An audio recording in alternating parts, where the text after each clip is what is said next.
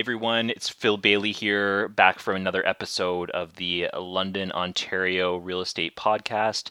This is episode 5, and we're nearing February of 2021. We're still in January right now while I'm recording this. Today, what I'm going to do is actually answer a question from a fellow Londoner that I received. If anyone has questions that they'd like me to go over on the podcast, please just send me an email. It's philbailey@roylepage.ca. If you have any questions about real estate in London, I'm always happy to answer them.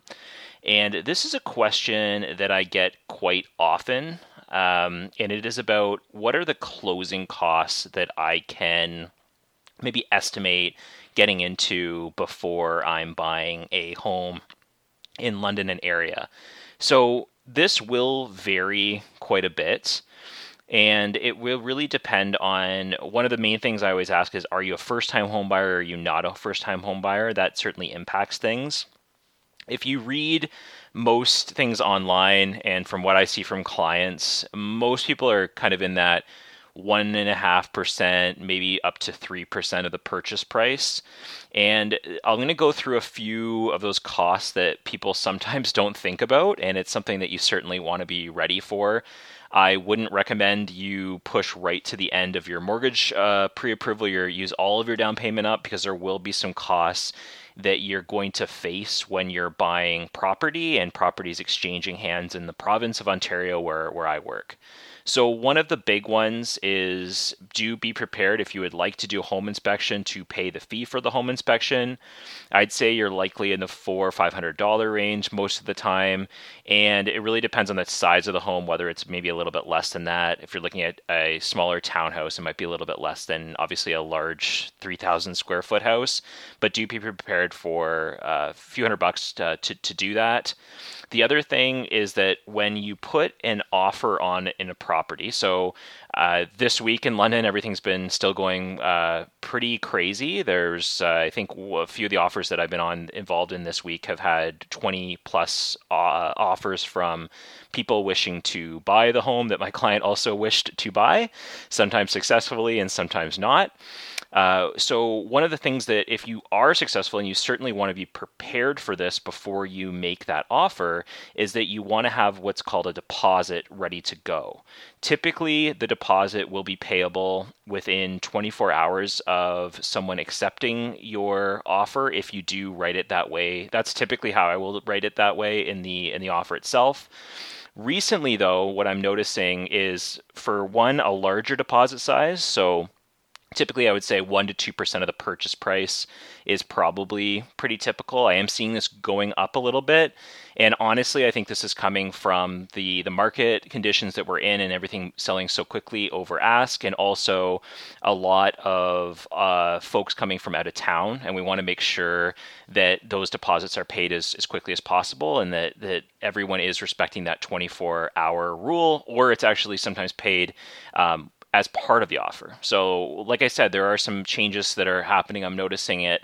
One I'm noticing is larger deposit sizes. So on a $500,000 house or a $600,000 house, you might even notice something like a $15,000 to $20,000 deposit, where maybe before I would write those as maybe $10,000 deposits or even less sometimes, depending on the market. The other thing that you'll notice is that a lot of folks will want, or sellers or listing agents will want proof of that deposit prior to you making the offer or with your offer. So sometimes it's a photo of a bank draft. Sometimes it will actually be that you'll want to show that you have the funds available. Some other times, like I said, you can actually include the deposit as part of the offer. And that's something that I'm noticing is happening more and more. So just be prepared for that. It will come off your fees and your down payment at the end of the day. That deposit will be held in what's called a trust account by the listing agent. I don't think I need to get completely into that, but it is something that it's basically there to protect you, to make sure that money is not is still there when the home closes. So there's very specific rules that brokerages need to cover around this, and if they do not, obviously they're faced with some pretty massive issues they'll run into. So the money will be there until closing, and then typically the lawyer will tell you what the remaining is, and it'll be taken off your down payment. So another few things to consider: if you are putting really less than 20% down as a down payment, there will be what's called mortgage default insurance. One of the main providers of this that you've probably heard is CMHC. So it's not really something that is usually considered really a traditional closing cost, that it's actually added to the total mortgage you require, and that amount is actually going to be amortized over the life of your mortgage. Speaking with brokers, there's certainly differences in the percentage you put down and how much that cost will be. If you do have 20% down or more, you will not be paying that mortgage default insurance. If you have less, you will be, and I would certainly be asking for those costs in advance. Other things that are generally mandatory closing costs, things that you're going to have to think about. One is land transfer tax. So this is one reason why I always ask folks if they're first-time home buyers or not. Land transfer tax, there is a credit for this, not sometimes the entire amount, but for some of the amount if you're a first-time home buyer. If in the London market, you're going to want to be ready for this, because this can actually add up quite substantially for your cost. Other things, legal fees and what are called disbursements. I would ask the lawyer for what their rough fees are in advance of working with them. Ask them what their fee is, but then ask them what generally they're running into for a purchase of your size. As part of those legal costs, the lawyer will generally purchase what's called title insurance. So that's something, probably at least a couple $100, I believe, that's part of those legal costs. Again, I'm not a lawyer. I know I say that on most podcasts. Definitely not a lawyer, but someone that you want to be using as part of your arsenal when you're purchasing a home. One of the other things, if you are considering buying a condominium, is that I will always recommend that you review the status certificate prior to making an offer or as part of our offer. The status certificate includes all of the financials of the condominium. It also includes reserve fund studies, which will really determine if that condo has enough money in the bank and that if they're going to run into potential issues. One of the biggest concerns I have with condominiums is a rising condo fee that gets to some extraordinary measures. Sometimes I've seen them over $1,000 per month. The other one is what we call special assessments. So those are additional fees that you might have to pay if they run into almost like an emergency type situation. But I am seeing those paid for things like a new roof, new windows. I saw a building actually that ran into some issues when they were dealing with removing some windows, putting some new ones in. They ran into some asbestos issues, and I think that was costing owners at that time, this was several years ago, but I think it was costing them at least $4,000 or $5,000 per year in addition to their condominium fee. So we'll want to review that. To be honest, most lawyers, I think it's about $100, $200 to review something like that.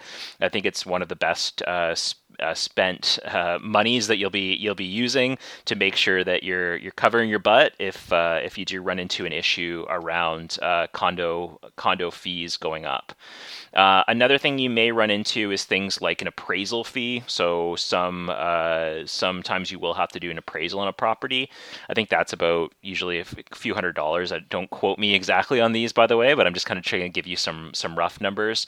I think probably about $250, $350 in that range. Sometimes they're included and sometimes they're not. You want to ask that to the mortgage broker that you're working with or your lender. Another thing you'll want to have in place and be ready for that is your mortgage insurance. So it's usually paid in a monthly fashion, but sometimes they will want to make sure they have to make sure actually usually for the mortgage that's there in advance of you closing. So there's certainly a cost involved with setting that up. Also, if any of the utilities have been paid, you may have to reimburse some of the previous owner for anything that's been paid in advance. Usually those cutoffs are pretty tight, but there may be something that does come up. The other thing that is something I always usually get questions on is property taxes. So property taxes when you're closing in a home is it's really calculated as part of the home's value. There's going to be an assessed value on the home. You're going to get so you could have a home that's worth 500,000 with a much lower price in the market. Sorry, that's worth 500,000 that has a much different property tax bill than the same home that's worth 500,000.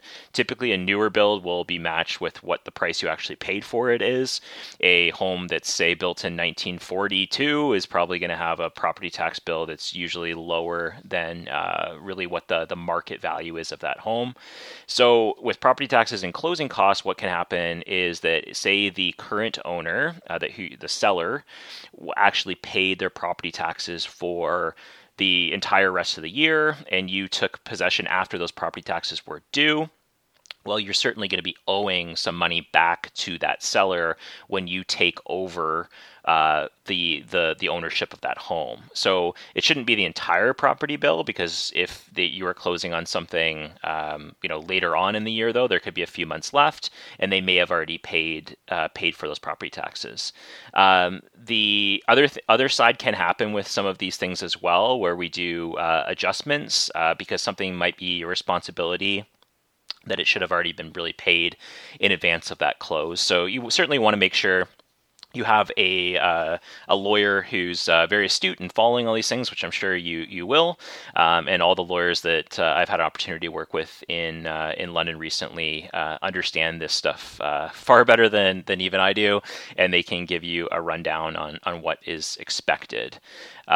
These are the main things that you should be thinking about, but I would have some money set aside for those closing costs, because you don't want to run into an issue where you're perfectly matched out for your down payment, and then you run into, oh heck, I got to pay all of these extra things that I wasn't really aware of. So just be ready for that. I think the general rule of thumb, again, probably about 2 to 3% of that purchase price you should have available to you to make sure that you can pay for closing costs. I know that was a little technical today, but I hope that's helpful to some of you. If you have any very specific questions for me or anything I can help with at any time, just email me at philbailey@roylepage.ca, or you can just get in touch with me through mainly all the social medias, Facebook, Instagram, whatever you see fit. I hope everyone has a great rest of January, and as we get through COVID and this lockdown together that we're all going through, I know brighter things are ahead for all of us, and hopefully we can all get out and do this in a safe fashion when this all comes to an end. Thanks so much for listening, and I hope everyone has a great day. Talk to you soon.